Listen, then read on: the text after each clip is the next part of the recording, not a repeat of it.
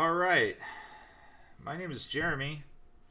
This is the very last episode of the Terminus podcast with Trevor and Jeremy. Trevor is a ghost. I'm running sound. No, fuck you, you're dead.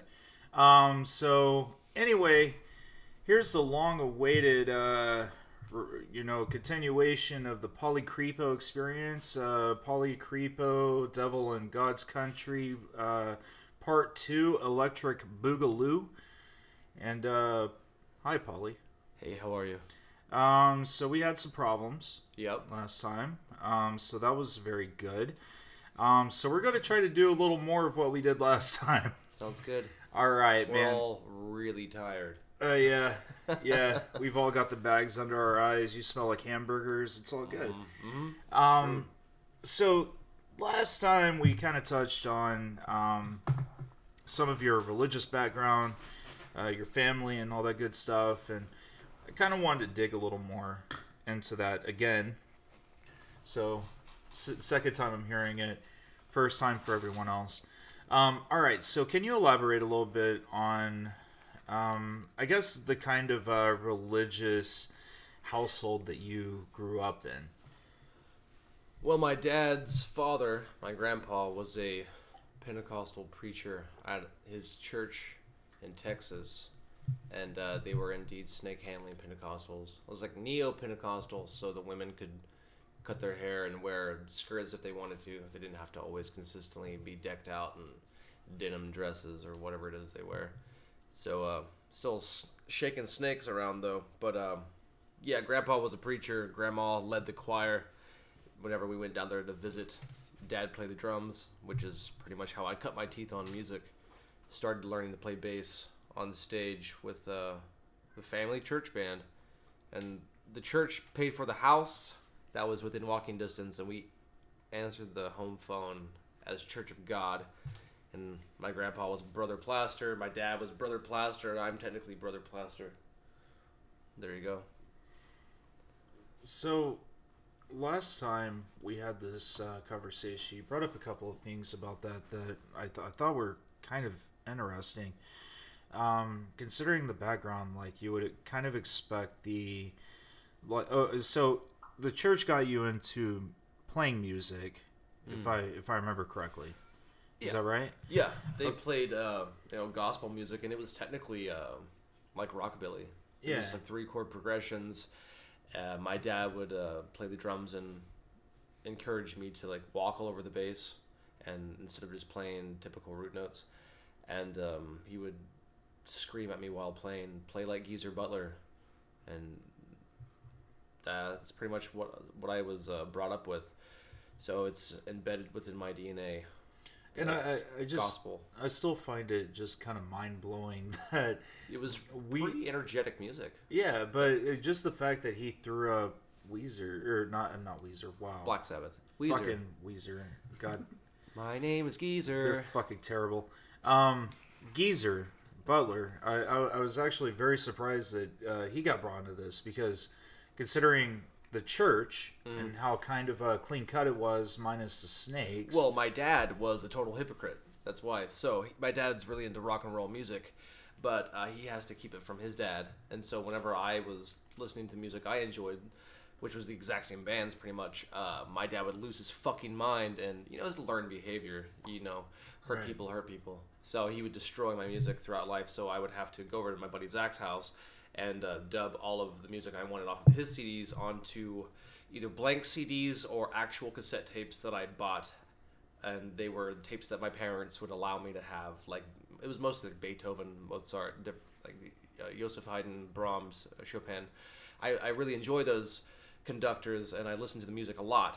And then when I was done listening to them on repeat, I would go put a piece of tape over the cassette and that little hole, and then dub an entire Pantera live CD on it and listen to it when my parents had gone to bed.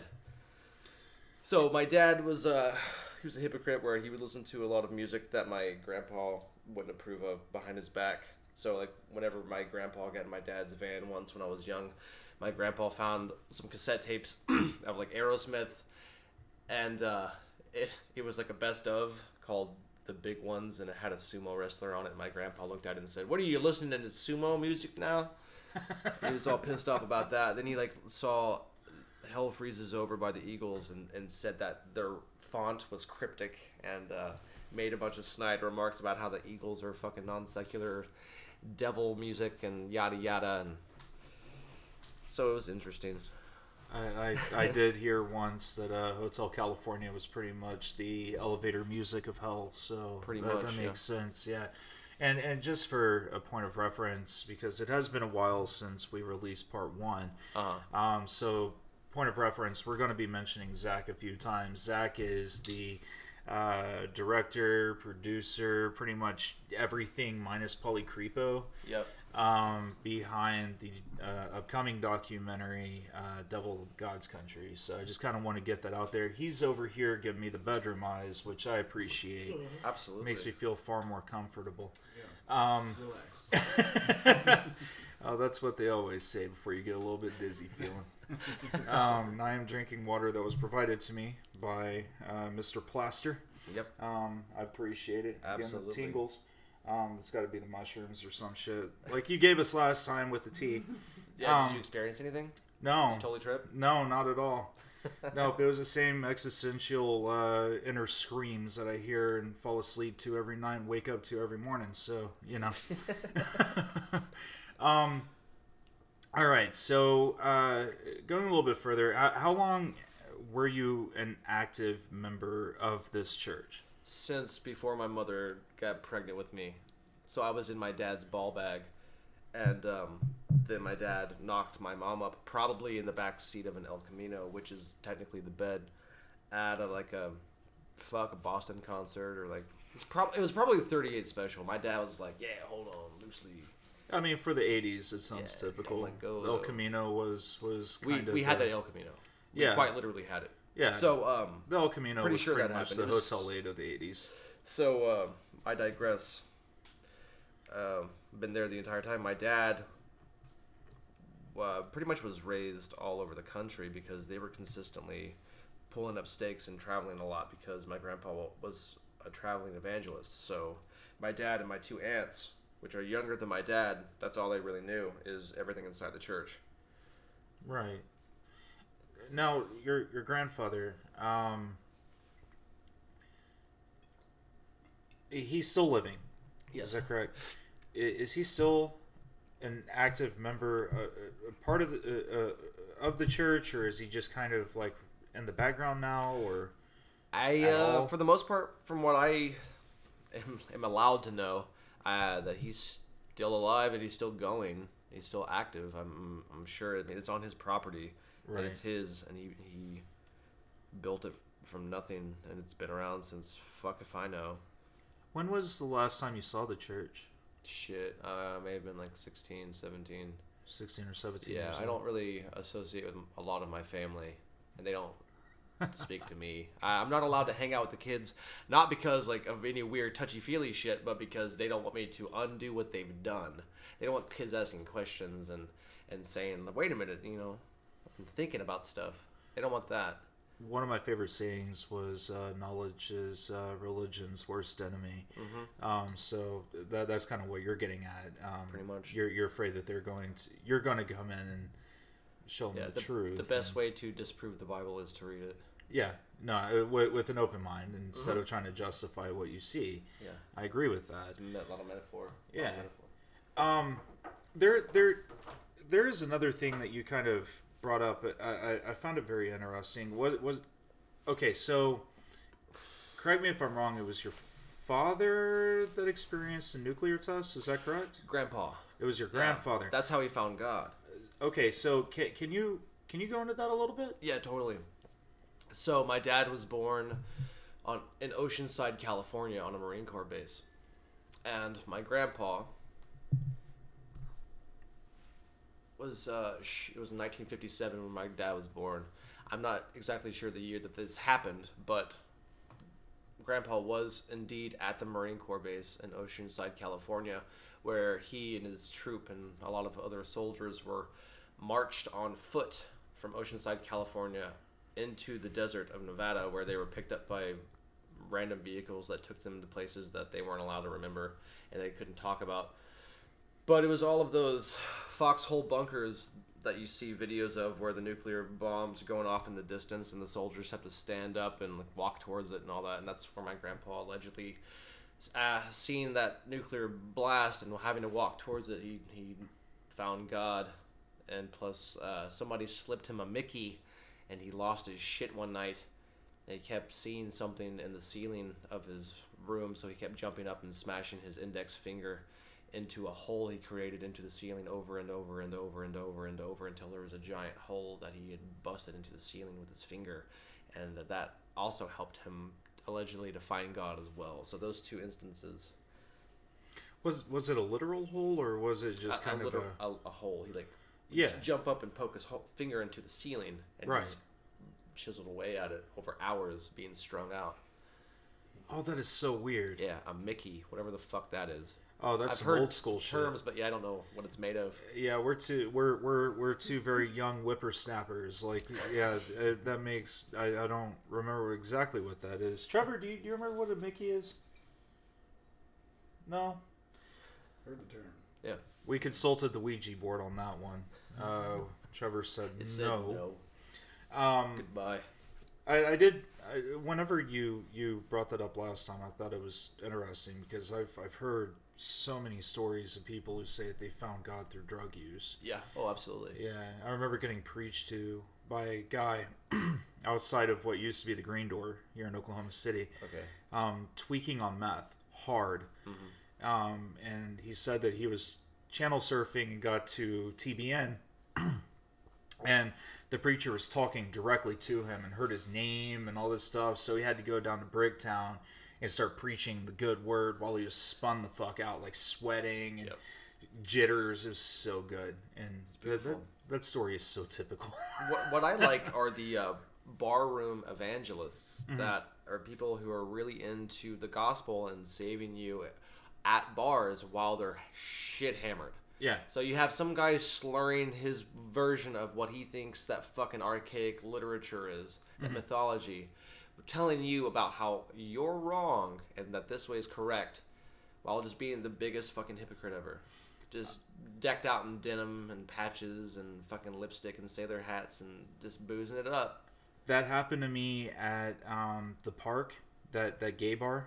Yeah. By a Methodist woman. Was she hammered? Absolutely. Beautiful, Shit hammered in a gay bar. Yep. Super straight, apparently. going on about how what an abomination everything that she saw was, but she's still here buying drinks left and right. Like, it was right. fucking insane. Kind of traveling forward a little bit. So we got out of the church, you said it's 16? Something like that. 16 yeah, or I just 17. hadn't gone back down there. Right. So you were pretty young. And during your time in the church, you kind of became a guinea pig. Oh yeah, with the ADHD and ADD labeling that went on like crazy in the late 80s, early 90s, where everybody is saying that the kids with that are technically indigo children and they're higher evolved versions of human beings, and that's one reason why they want to put fluoride in the water to calcify your pineal gland and pretty much neuter any type of like psychic abilities that we have it within our brains and yada yada yada. So I, at a young age, very young age, quite literally kindergarten, whenever I started going to school, I guess I was a hyperactive child. Imagine that. Back in the days where there were indefinitely more fucked up chemicals in everything we consumed and no one talking about it. Right. Than now, where everyone and their mom's talking about it. GMO, never heard of it. Red dye number 5, never heard of it. You know, monosodium glutamate, never heard of it. Multidextrin, never heard of it. So they put me on Ritalin, then they upped the dosage, and then they put me on Adderall at a very young age, you know, Nazi crank, and then upped the dosage a lot to where it became a problem, to where my mom had to get involved with going to the pediatrician, and my mom almost beat the fuck out of her. She lost her mind because this woman was, what my mom said was overdosing me on Nazi crank, which was technically true. I stopped eating, stopped sleeping, just stay awake at night and just stare at the ceiling. So I'm pretty sure it was whenever I was strung out on Adderall that I technically sold my soul to Satan as a child, because a voice did come to me in the night. I do believe it. It's one of those experiences, kind of like how people experience God, and they say, what I experience is real to me, and you can't disprove that. That was then, but it wasn't God. I knew it was something that I was supposed to have fear of, but instead of being scary, it was very comforting and lulling, and I remembered completely without any, what would it be, acquiesce. I completely surrendered to it indefinitely, with conviction and a smile on my face, and I knew for a fact that I had given myself unto what is forbidden, and in order to play music and be great at it. And I don't know if it's the power of suggestion with that, but my entire life I've been charged with that mentality, to completely go against the herd and my family, to ask questions and educate myself with things that are technically taboo when it comes to the herd. And it's the left-hand path. And I believe it with conviction. But again, I was strung out on all kinds of fucking shit. Right. But before, what happened later was my mom, unbeknownst to me, signed me up for a practice. It was a study. This pharmaceutical company started practicing this experimental medication on people where they give you the lowest dosage mixed with a placebo, so it's 50-50. And then I did that all the way up to the most intense amount that they could give you many years later. But they were checking all my fucking fluids and this, that, and the other. I had to go to a psychiatrist a couple times a week. They were paying me checks full of cash, and I was using that to buy weed and smoking weed before this drug. During and after, it definitely changed how I respond to chemicals now. So if I can smoke a blunt with a group of people and everyone's sitting down, I'm the guy who's strung out and fidgeting and doing dishes half-ass, making everybody nervous.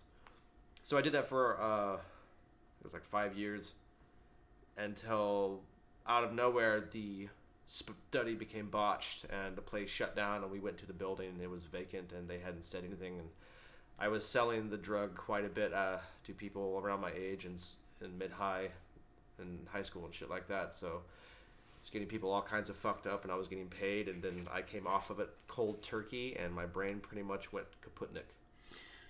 Now, and do you remember the name of the drug? Tamoxifen. Tamoxifen.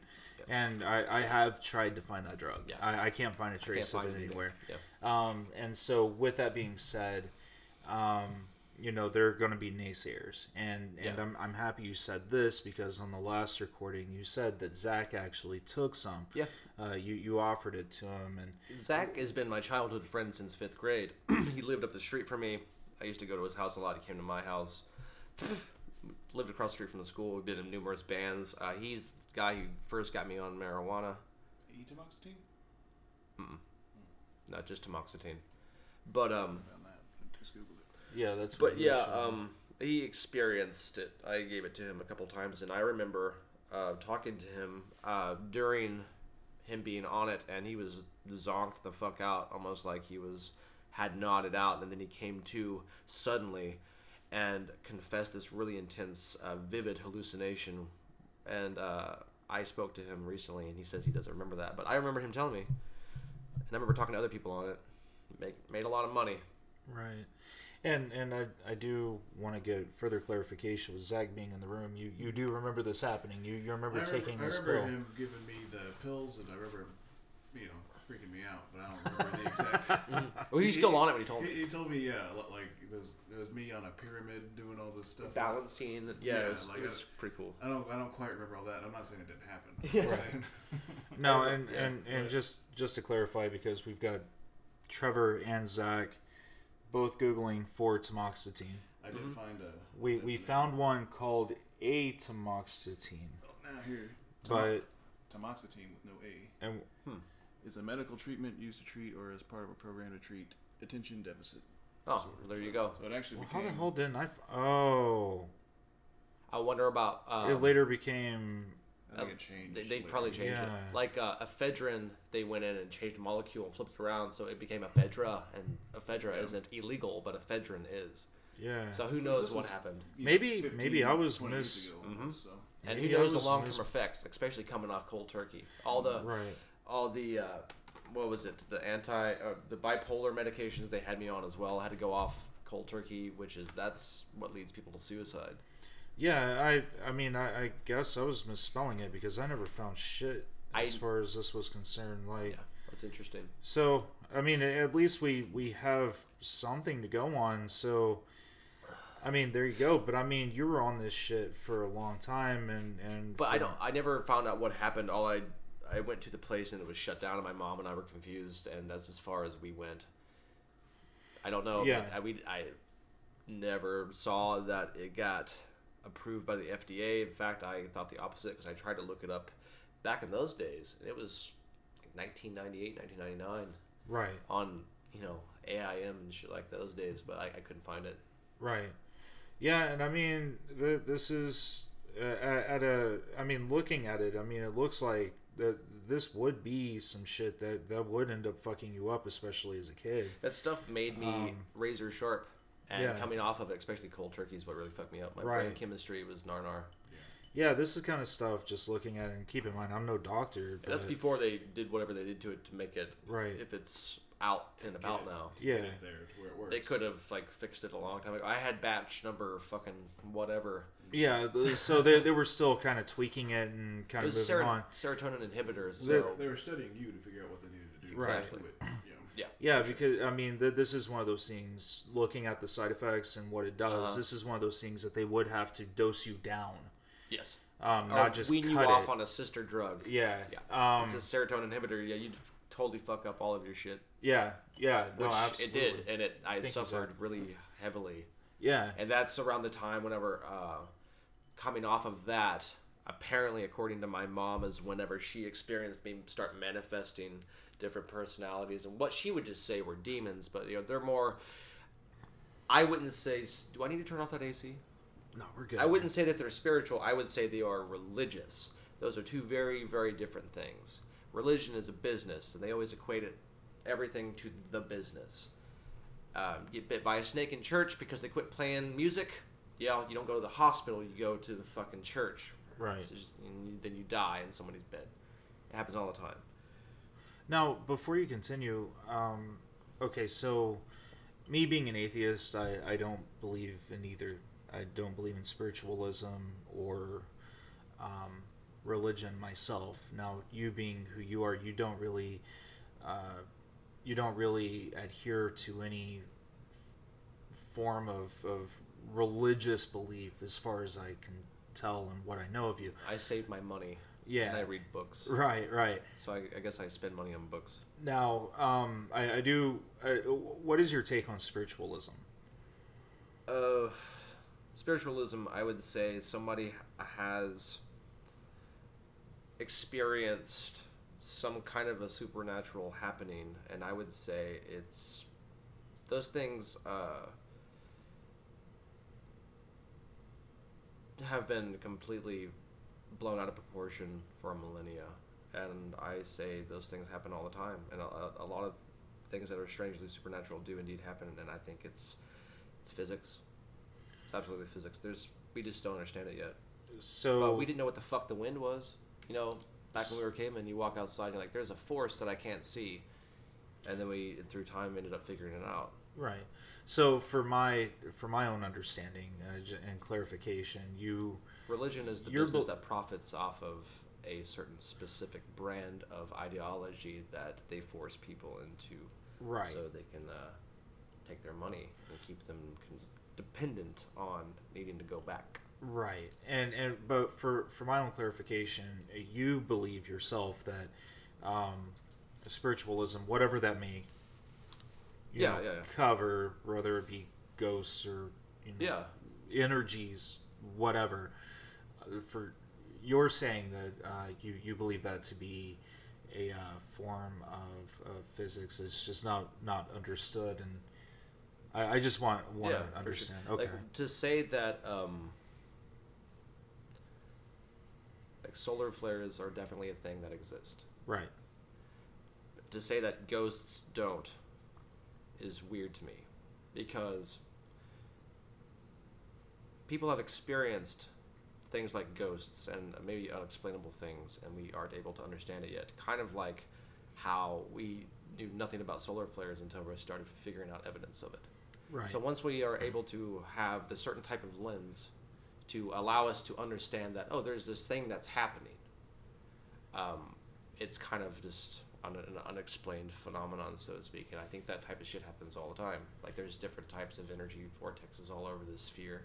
So who's to say that you go to fucking whatever, Vermont, you might experience some kind of thing, where you come to buttfuck Oklahoma, where it's the void of all things, you don't experience it. I don't know. If I knew, then I'd know. But yeah. I'm not going to pay some fucking used car salesman at a wishing well my hard-earned dollars to swallow his version of what he thinks is the answer. That's a farce. So, okay, so that's a perfect leeway into my next question.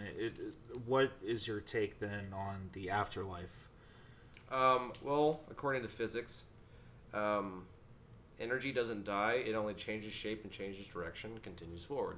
Mm-hmm. So, whatever the fuck that means, I won't be in this reality anymore. And frankly, I say good riddance, because I don't know if I'm coming on the last of my fucking spirals through this realm, but I'm kind of exhausted. I'm almost exactly, fuck that. I'm exactly where the Dalai Lama is. I don't want to come back. Right. I don't want to be reincarnated. This is my last go around, and everyone can fuck off. Right. I'm not saying I'm an old soul like every girl on the internet, but Jesus Christ, I'm really exhausted with this waking life. I don't care anymore. Right. Sorry. Right. No, absolutely. So it is what it is. So if I die, hopefully I become space debris or something. I don't know. I become a giraffe's fart, and I'm like, whoop, I'm there and I'm gone. I don't give a shit.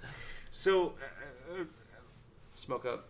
So with all those and with all of those cards in play, a lot of people would be quick to label you as one thing or another. Then religiously, spiritually, theologically, whatever, philosophically speaking. Everybody wants to put a label on something. Right.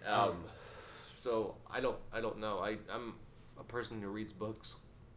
A theologist or whatever, but I'm lazy on my studies. Mm-hmm. I used to study a lot more.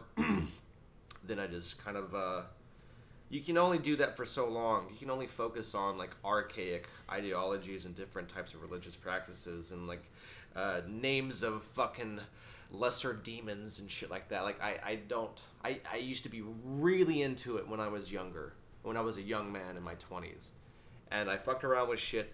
And I got bit a lot to where I had to go, okay, well, there's definitely something going on. One thing that I know is when it comes to magic, the origin of all magic is the power of belief, because perception is indeed reality. So, like, whatever you believe is happening, it's happening according to you in your waking life.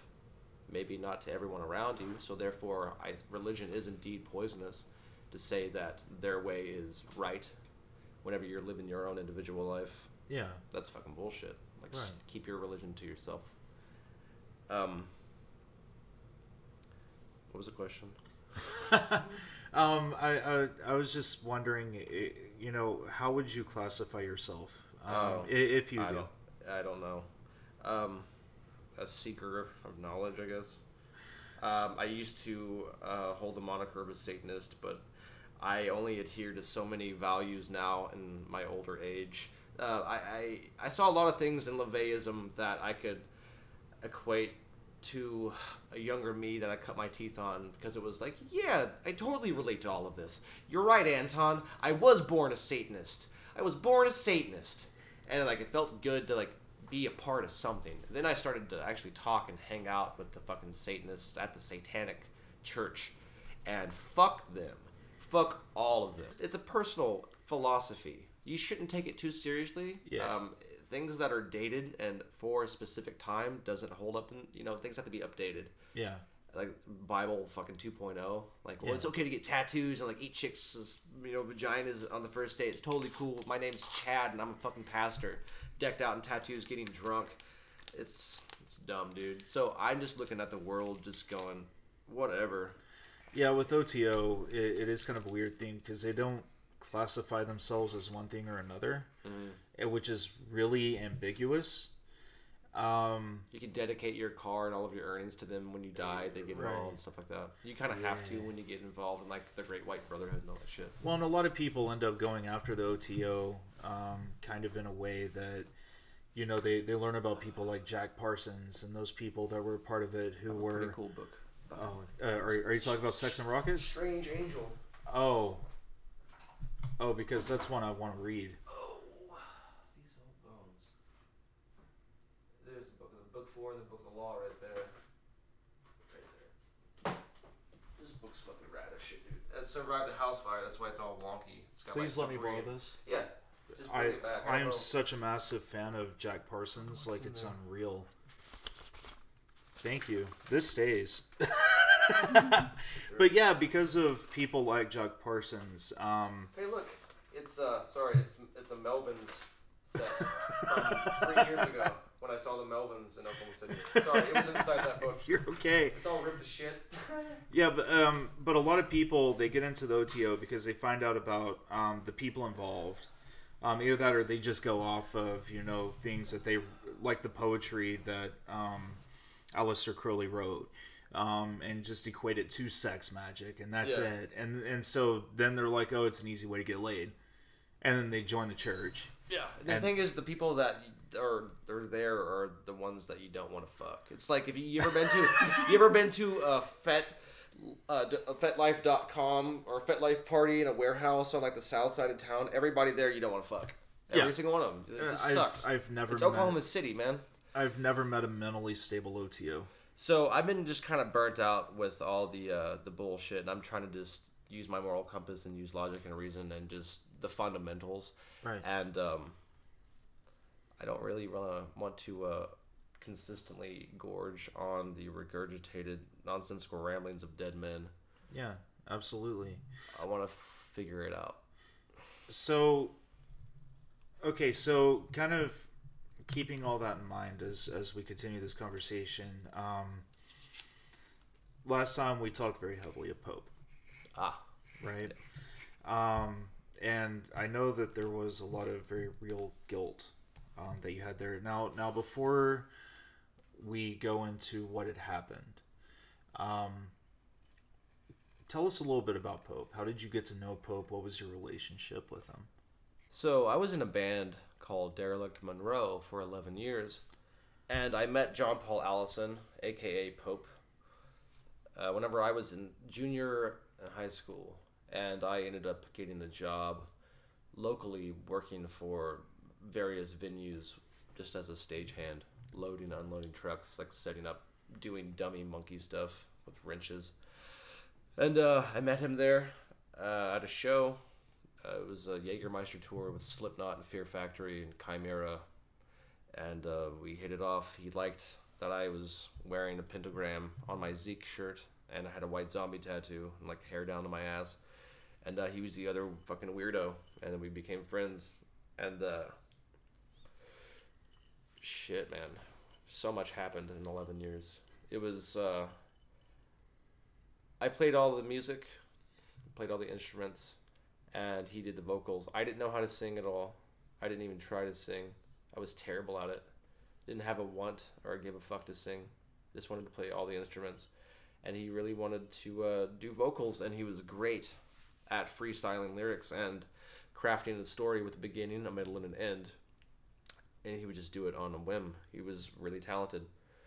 So we pretty much would just get really fucking stoned, and we would record every single session. And we got good at improvising to where I would play the guitar and he would sing and randomly spit out random lyrics.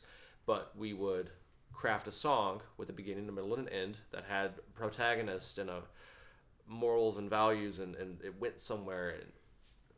And it was interesting. It was more like spoken word poetry. It was non-conventional. But we played one show, and it was for 3 hours long. We had booked it the day prior, and it was all improv. And that's the only time we ever played. And that was videotaped along with everything we've ever did, pretty much, including his wedding, where I was the best man. And I botched the fucking speech so bad. Oh, man. I hope that was on camera. Yeah, but we To don't know live where the on tapes forever. are. Like, after he died, his shit was fucking stolen by a lot of people. See, he was the lighting guy for the Flaming Lips who did the UFO at the zoo. And there's the DVD of that, and he did the entire UFO, the lights, all that shit, man. Pope was in a shit ton of magazines. He became a white glover. He didn't even have to unload his gear. All he did was walk up and run the show and then walk away, and he was part of the band technically. He fucking partied like the rock stars. He out drank and out smoked and out snorted all of them and was proud of it, and he fucking ended up killing himself with heroin. So, how long did you live with Pope? Well, we were always at each other's house all the time, so pretty much 11 years. But whenever I finally moved in with him, I lived with him for maybe 9 months. We got kicked out because he was on a tour with the band against me, and they had just started off tour, and I guess the band members started fighting, and they had a fist fight in a parking lot or something like that, and the tour was broken up, so Pope had to come back home, and he didn't get paid, and so our $800 a month super sweet flat in the Paseo in Oklahoma City was going to get paid for, so I had to start looking for a job on foot and donate plasma until I had seizures, and just to fucking make sure that we had food to eat and gas in my truck, since I was the one with the vehicle. So the entire time we recorded an album leading up to the tour, and then everything went to shit, and he started getting on his brother's methadone, and so I taped him puking and added that to the album, and we just cut, I guess, like a 12 or 15 track album called Satanic Hymns, number 6, I do believe, or number 5. And then he ended up dying after that. We got in a fight before he passed away when we lived together, and I found out I was having another child with a woman and who I had left and moved out of her house. Didn't know she was pregnant at the time. I just had to get out of a bad relationship. So Pope was like, come live with me, man, because he just had a girl that he met on tour get tired of his shit and head back home. So he had an opening in a really expensive apartment. I'm trying to get out of my bad situation. So I leave the girl that I didn't know was pregnant with my kid and go move with him. And then we just cut this fucking album really quickly. Just all improv. Just, fuck it. Let's see what happens. Let's eat some mushrooms and record this song about Aleister Crowley. And just do weird shit like that for shits and giggles, and then show it. He was going to take it on tour, and he showed it to a lot of bigwigs and shit like that, and got feedback, and people laughed at us and talked hellish shit, and some people were like, that's pretty cool, but it was just improv. Josh Homme allegedly listened to it and was like, improv? Really? It's impossible. Like, that's what Pope said. But Pope, at the same time, Pope was a pathological liar. Right. Pope was he was junk sick. He had it tattooed on his fucking knuckles. Pope was a liar. Pope knew how to manipulate people. He had me feeling sorry for him, like he did to a lot of people, to where we were down in the hole with him while he refused to get better. And so when he died, it affected us all. So The first time I ever sang in front of anybody was at his funeral. That was technically my first gig, and he dubbed me the moniker of Polycrepo because I would walk around super silently, featherfoot, through the apartment, and I would scare the shit out of him, and I thought it was funny. So he dubbed me the moniker of Polycrepo, and I went with that before we died. I remember we signed a CD of the album we had made, Pope and Polycrepo, and somebody has that. Somebody has it somewhere, and it's a big deal to me, I think. So it was very weird. There's a lot of stuff. There's a lot of places we can go with that story. How he crept up through the fucking carpet and touched my fucking heart with a cold finger, and it hurt really bad, and he whispered in my ear, I get the last laugh. Yeah, when I was hallucinating on drugs. There's that. Wherever he claps his hands really fucking loud and wakes me up when I'm in a dead sleep, and it scares the shit out of me, and it's deafening. Absolutely deafening, hand clapping. There's avenues we could go with all that shit. People, like Nina, my wife, was listening to Derek Monroe, and she was like, so that's who you're trying to sing like. I'm like, I guess it rubs off because he was my reference. He couldn't play guitar, and I couldn't sing, so we were... God damn it. Symbiotic relationship. So, you brought up the, Pope crawled up through the floor and... I was on drugs. Said, yeah. I was on a lot of drugs. In that moment, you said, I'll always get the last laugh. He said, I'll get the last laugh. Right. And I have atrial fibrillation to this day, probably because of stress and freaking myself out. Okay, so the entire story to that. Pope and I cut the album, tour with Against Me, breaks up, he comes back home. I'm pissed off because I've been living with him for almost a year now, and we don't have any money, and he doesn't have any money for rent, and we're split to where the first time in our friendship we go toe to toe, and I fucking pull a knife on him, and he says, he said to me verbatim, "You're the fucking devil." And it pissed me off, and he started crying. He was like, "Dude, you're like a pit bull." And I was like, "Yeah, my fucking father raised me to be aggressive." And yeah, it's just weird. His dad's name was Paul. My dad's name is Paul. I'm Paul. He's John Paul. So PJJP. That's just, it's of course this would happen. And I don't know. There's a lot of areas we can go with that, man. I'm kind of like giving it to you like a Tarantino film. I'm sorry. No, you're okay. Start at the fucking beginning. Read the book. There's a lot. I mean, if it's not territory you're wanting to walk down again, that's perfectly fine. We don't have to tread back down that path if you... It's just a lot of talking. Yeah. There's a bunch of shit, So he gets... we go toe-to-toe, pull a knife on him. He calls me the devil. He calls up Chad Petrie, the lead singer for the Shiny Toy Guns, which he was a lighting guy of as well. And pretty much in tears begs Chad to come over and beat the shit out of me. And Chad's like, no. I can hear him on the phone like, no, I'm not going to do that. What the fuck? And... Those Shiny Toy Guns. Yeah. So whenever Pope had his funeral, and I played my song, I covered a Tom Waits song called Diamonds and Gold on the Rain Dogs album. It's the first song I ever learned how to sing.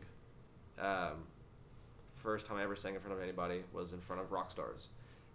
Members of the Ellipsis crew, the Guns, motherfucking Alkaline Trio, the Against Me, Nine Inch Nails, some of Manson's crews that were involved with Nine Inch Nails was also involved.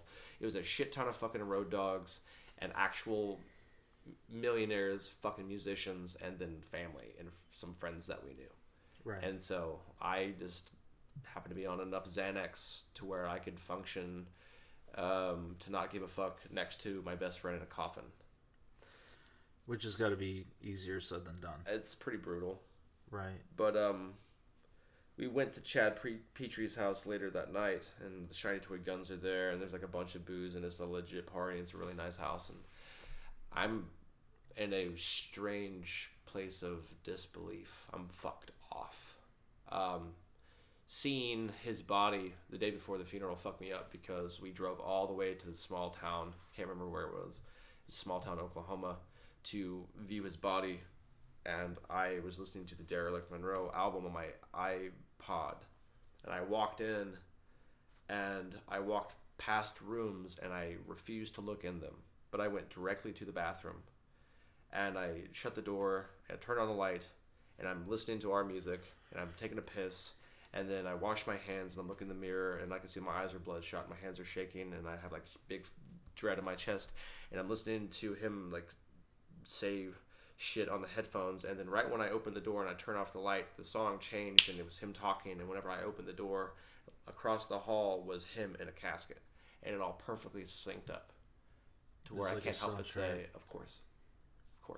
And I remember just standing there in the dark bathroom and just looking at his face and like listening to him speak in my head.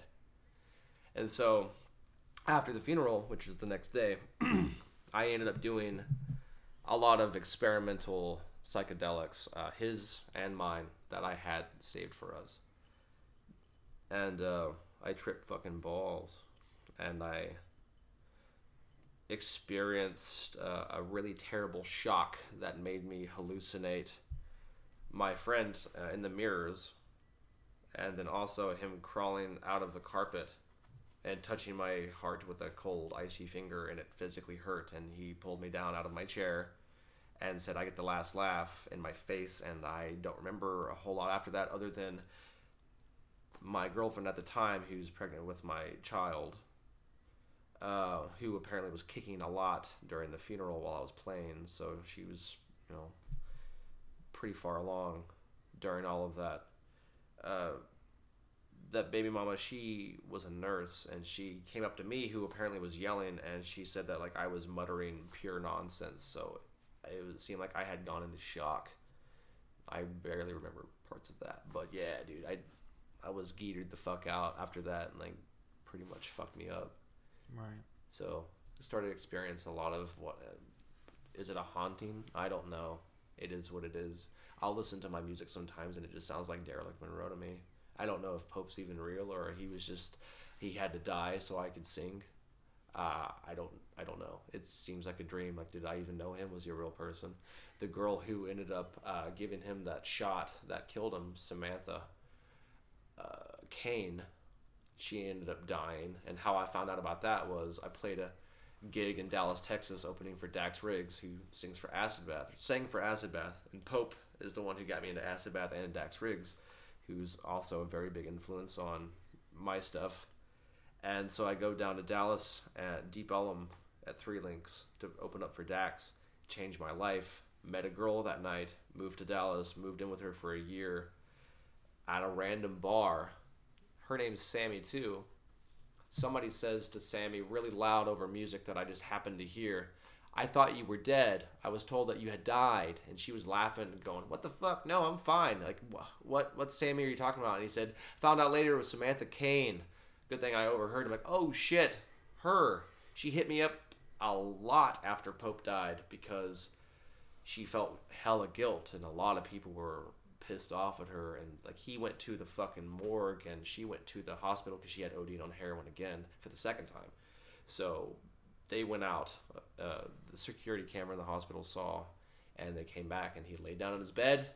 He posted a Dax Riggs song called "Say Goodnight to the World" and said "Yep" on Facebook. Fell back to sleep and didn't wake up. Wow. And she went to the hospital because she OD'd. So it's heavy. There's a lot of weird shit. There's a lot of weird shit, man. Yeah. There's I'm not going into as much detail as last time because I kind of just scattered the pieces all over the place to where I don't know where I'm at. Yeah, and I know that it's very, very heavy, and if anybody asks for clarification, I'm sure that you'd be Oh yeah, for happy sure. to offer it.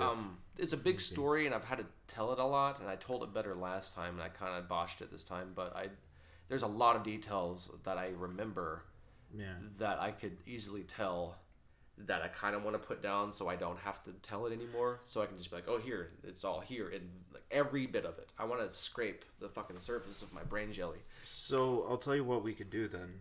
Whenever we post the episode, if you want to type out the full story, we can post the episode and just kind of let them read that if it's easier to do. Would it be just easier since we're recording just to tell the entire fucking story? Like you said, we're on a time frame. I try to give you a condensed version. Yeah, go ahead. I kind of don't want to now. It's just a lot to tell, man. I mean, it's up to you. I don't want to... I kind of like keeping it vague because I will write something and I want people to want to know more. I'll give you just the cliff notes, but I think that's as much as I can give right now. No, that's okay. Because I want to do it right. No, and I know that more information is going to come out in the documentary for sure. So Devil of God's Country, we still don't know when that's coming out, do we, Zach? I can't give you a date. It's growing. Well, we'll definitely keep you up to date whenever we know something. We'll have the trailer posted very soon on our side. so that we can kind of give you a little tasty poo For sure. of what you can expect. One thing before you guys came, I was talking to Zach about that time I got a burning church tattooed on my arm on Hell Night, and then 5 hours later, my house burned down. Shit. Quite literally, because that Wu-Tang album we were listening to was one of the few vinyl that survived. And that book right Jesus. there Yeah, of Jack Parsons is survived the house fire as well. That's why it's all dirty and gross. which I'm really happy this one survived, because this one I've been wanting to read. Because I read Sex and Rockets. I've heard of it. I haven't read it. Well, I guess we're going to do a trade, because There I you go. have it. Cool. So that's definitely something we're going to do. All right, well, I think that about does it. And if you guess. have anything else that you would like to say, anything at all? I'll probably get what Chuck Palahniuk has referred to as the spirit of the stairwell, where the moment you guys leave, I'll think of the perfect thing. So, as of yet, I can't really think of anything other than the thanks for listening to my shattered story bits, and I'll get you the full story tangibly at some point in time. Well, and It also, needs to happen. and also on the Anchor app, you do have the option of recording messages, and we can actually release those messages. I kind of need to do that. I think I'll be Yeah. able to just meditate on the idea by myself and just purge it all out in order that it happened, because there's a lot. Yeah, we'll definitely, if you send those in on the messages, we'll definitely post them as they come in, and kind of let people get a taste of what's going on, and kind of let you tell your stories you want to tell it. That's cool, man. unadulterated. I appreciate it. Yeah. Also, I just came out with another track for my project, Everyone Gets Cancer, and it's called What Am I, Chop Liver? Oh, it's so good too. By the way, it is very good. Thank you. You want to hear the story behind that real quick? Yeah. Working at the pump where I work, found out one of my wife's sexual offenders, i.e. rapists, was working there 2 days into my shift, and I didn't know he was working, and then lo and behold, he's right there in my kitchen, and I'm surrounded with sharp fucking knives, and I'm finding myself thinking of nefarious things, and taking photos of him, and he's finding out who I am, and he's with shaky hands texting someone frantically, and then I send her the photo, and she starts getting all upset and was like, oh no, this sucks, to where I straight up have to talk to my boss and say, hey man, this is the scenario, and I'm having a really hard time not doing something that's going to fuck my life up, and I have kids, and it's really tough. And he said, oh shit, we'll take care of it.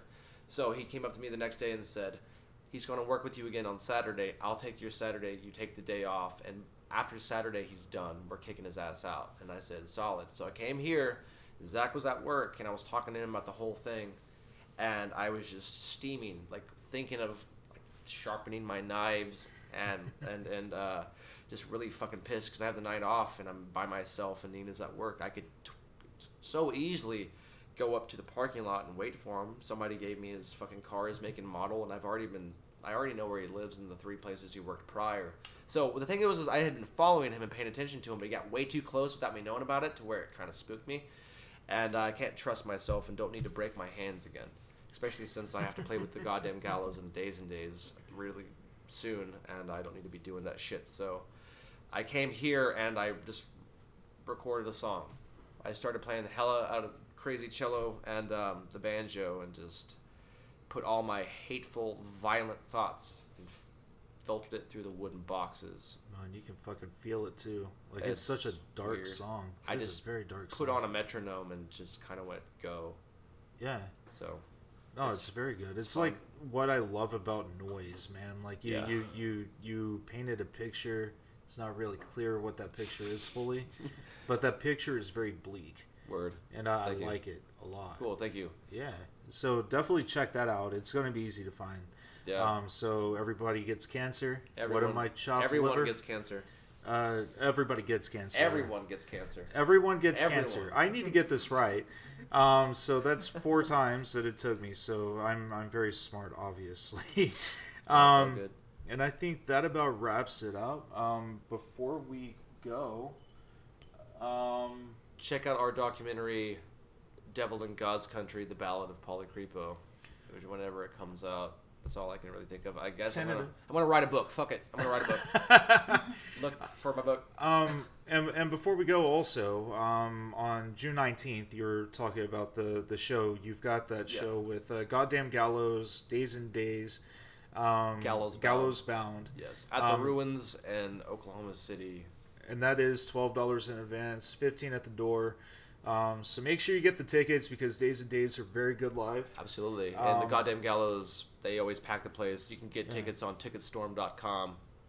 So July 19th. Yeah. It's going to be a good time. June. June. Fuck me. Yeah, It's you're going to June be about 19th. a month late. Yeah, it's June 19th, 2018. Not last year. Not 2016. Not 2019. This year. So before we do go, I just want to thank Kevin Moan just one last time, since it is the very last time. The intro of this show is the very last time you will ever hear Kevin Moan and the Reptiles play Police State. Hey, but I give you a version of it, though. Shut up. Shut up. Shut up right now because I'm not done. Shut up. You shut up. So Kevin Moan, we thank you very much for letting us steal your music, and thank you for upping that lawsuit to now $37 million. You're not going to bleed a stone of cash we don't have, buddy. That was a very bad. So what are you getting me involved in? Basically, you're an accomplice. So with that being said, with this being Polycreepo, basically killing our show and us. Well, Trevor's already dead. He got killed at the doorway. I'm allowed to continue just a moment longer, and then I'm going to be dead. We would like to close out with Polycreepo's beautiful rendition of Police State, used without permission of Kevin Moan and the Reptiles fame. This song is soon to be a classic and also get him involved in the lawsuit with us. So please, baby birds, take care of yourselves, take care of one another. In the end, it's all we need. That's the very last time you'll ever fucking hear that shit again. We love you so. Oh, yeah. Oh. Once you feed of the forbidden fruit from the tree of knowledge, you are forever soiled in enlightenment and cast forth the garden of blissful ignorance. Good night. Fart, take two.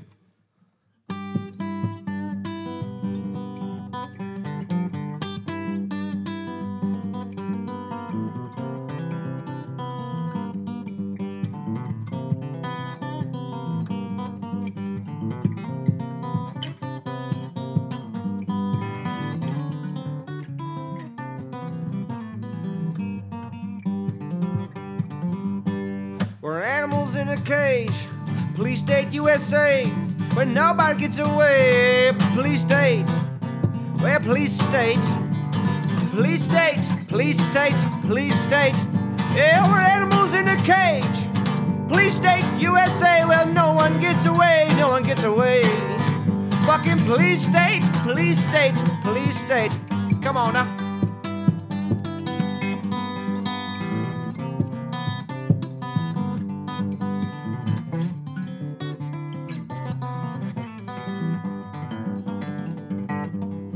Well, they're on their tail, boy. You better get. Nobody gets away. The Police State. They're tapping your phone calls. I'm looking at your emails. Well, we're animals in a cage. Police State, USA, where no one gets away. No one gets away. And a police state. Hey, the police state. The police state. The fucking police state. We're animals in a cage. Police State, USA, well, no one gets away, no one gets away. Cause it's a police state, a fucking police state.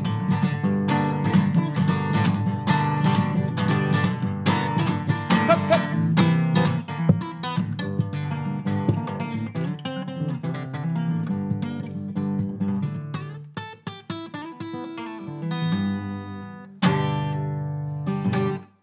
Fuck off. Your show's over. Fuck this show. What are you laughing? Get the fuck out of my apartment. Hey. Bye. Hey, I was just kicking them out. Their show's done. Oh, okay. Hi, Trevor. Your show is dead. Show's dead. Get the fuck out.